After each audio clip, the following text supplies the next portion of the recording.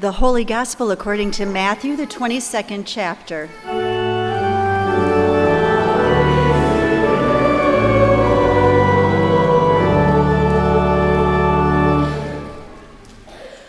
Once more, Jesus spoke to them in parables, saying, "The kingdom of heaven may be compared to a king who gave a wedding banquet for his son. He sent his slaves to call those who had been invited to the wedding banquet, but they would not come.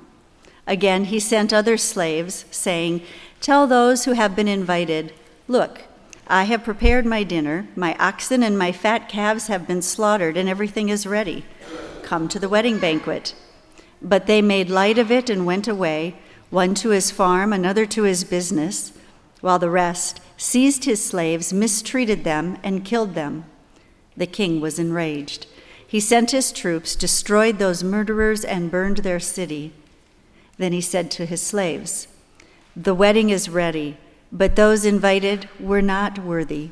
Go therefore into the main streets and invite everyone you find to the wedding banquet.' Those slaves went out into the streets and gathered all whom they found, both good and bad, so the wedding hall was filled with guests. But when the king came in to see the guests, he noticed a man there who was not wearing a wedding robe, and he said to him, 'Friend, how did you get in here without a wedding robe?' And he was speechless. Then the king said to the attendants, 'Bind him hand and foot and throw him into the outer darkness, where there will be weeping and gnashing of teeth. For many are called, but few are chosen.'" This is the gospel of the Lord.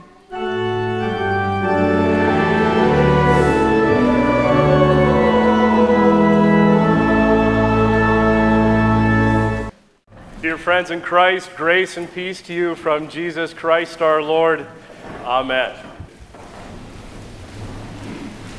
Well, I don't know how you follow that wonderful singing by all of you. That was fantastic. And all that wonderful singing by our dynamic deacons. God made it so. That was really, really good. Do you guys like to sing? Yeah, that was pretty neat. So thank you very much for sharing with us today. Loved it. So we have all of that experience, this wonderful singing by our dynamic deacons, the wonderful voices of all of you this morning, and then we get right into weeping and gnashing of teeth. So the truth is, the parable that we heard just moments ago is a difficult one. It's a hard one to wrap your head around. It is ugly. And it is horrific. And the truth is, over the last 3 weekends now, we have been hearing these parables from Jesus that often leave us stirring in our seats with some of the language and some of the imagery that rises to the top. We've been hearing these parables that are often referred to as Jesus' debate with the synagogue down the street. 2 weekends ago, we heard the parable of the 2 sons and whether or not they would work or not work in the vineyard. Last weekend, we heard Jesus debating with the Jewish leaders of the day as to their take on the prophets, and then the parable of the heir and son of the vineyard owner being killed. It was the parable of the wicked tenants. Now today, we come to the wedding banquet. We come to this parable, this dinner, this great feast that suddenly turns into a moment, an opportunity of revenge, of punishment.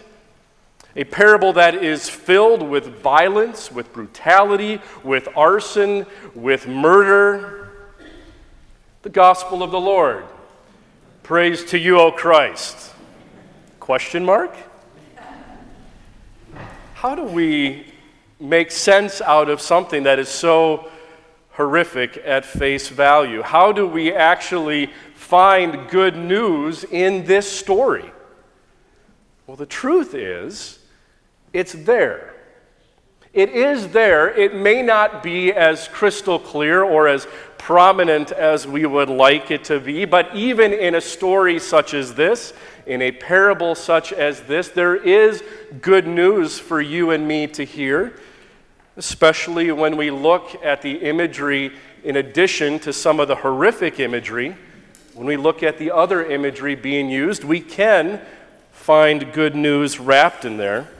So we come to the story of the wedding banquet, and what has been happening over the last couple weeks is Matthew's focus on this really deep family feud. It's a good old-fashioned family feud that is taking place between the people of Israel, the Jewish leaders of the day, and with Jesus Christ himself. The idea being Jesus is being challenged about his teaching and preaching. And if he is who he really says to be, or who people claim that he is the Messiah, that he is Emmanuel, God with us. And so then what does that mean for all of the Jewish leaders of the day and the people of Israel if it is true? So there is all sorts of stirring in their seats over those very questions at hand. Well, and that story then of the man being cast out into the outer darkness where there's weeping and gnashing of teeth, in our story for today, well, that is a response to the rebellious people of Israel. There was all sorts of tension that was going on in that very moment. And so, with all of that on the table, with all of the confusion and the chaos that might be there, we can still catch a glimpse of God's love. We can still catch a glimpse of the breadth and depth of who God is for you and for me and to this entire world. So let's take a look at the reading just a little bit. There are a few things that jump out, one of which is God relentlessly goes out in pursuit of other people. The king, right, is asking those to go out and bring in people for the banquet. And this is constantly happening. And so there is this relentless pursuit for all of humanity by God, who comes to you and me, reaching out, grabbing hold of us in a world that is desperately in need of such love and grace. The other thing is both good, which is certainly to be expected, and bad are invited to the banquet. The good and the bad are invited to this great feast. In other words, all are welcome at the table. There is a place for everyone. So the question then is, why on earth would the people of then ignore and reject the invitation? After all, if you have received an invitation, you already have a place at the table. Your name is already there. So why would they reject it? Well, as we read a little bit more in our story from Matthew, we discover that people are far too busy, that there's too many commitments that are taking place in their lives, too many other things that are taking their time and attention away, too many distractions. They're far too concerned about all the things that they own and all the things that they do in their life, as somehow that is a badge of honor to signify the very worth in their lives. And so then in our story, the king, God turns all of that on its head, destroys this notion that all of our possessions, all of our awards and accolades somehow are important in the big picture, and challenges us to believe that they are actually not, that that's not what it is all about when it comes to the wedding banquet. It's not about one's possessions. And yet you and I are still called to do good in the world. We are still called to be good in the world, to treat one another with love and compassion, with care and tenderness, with mercy and forgiveness. We are called to do all of those things, not because that will assure us some place at the table, because your name is already there, but we do those things because of what God has already done for you and me. Your name is already at the banquet. And through Jesus Christ, your sins have already been forgiven. There is already a promise of life everlasting. And so it is our response then in thanksgiving to God as to why we reach out into a world that is in desperate need of love and forgiveness and grace and mercy. And we do all of these things recognizing and knowing when we are all at the table, we are equal. It doesn't matter what the size of our bank account may look like. It doesn't matter the clothes that we may wear. We are all equal at the table that God has invited each and every one of us to.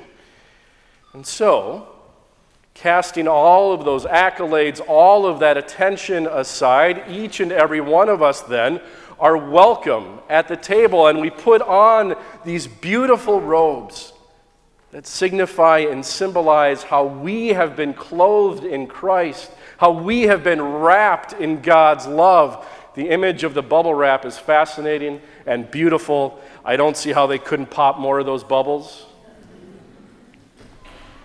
But it's this idea that we are all wrapped up in God's love, that we are clothed in God's expansive love, radical grace, and radical inclusivity, where all are welcome at the feast.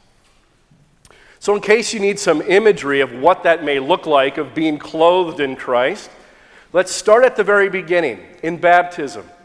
We see when we gather around the font, infants, children, and adults often come to the font, and they are wearing a white garment. They are wearing a white robe, a white baptismal gown or suit.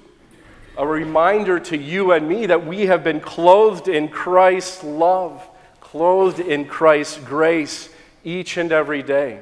We see acolytes often on Sunday mornings who come out in a white robe, and they light and extinguish our candles. Again, a reminder of how we are clothed in Christ.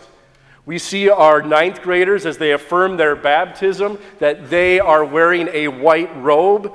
They too clothed in Christ as they affirm their baptism. And at the very end of life on earth as we know it, when we gather here to remember and give thanks to God for a life well lived or a life that is cut too short, a white pall is placed over the casket as a reminder to each and every one of us that, yes, we are a child of God, and God's love wraps us in His grace and in the promise of life everlasting.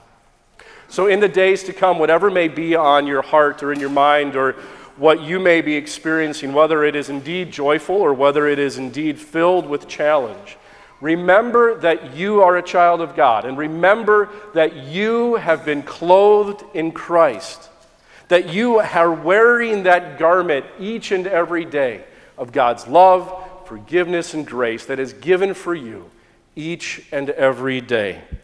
And that there is always then a place at the table with your name on it, where you are always welcome. So come as you are. Let it be so. Amen.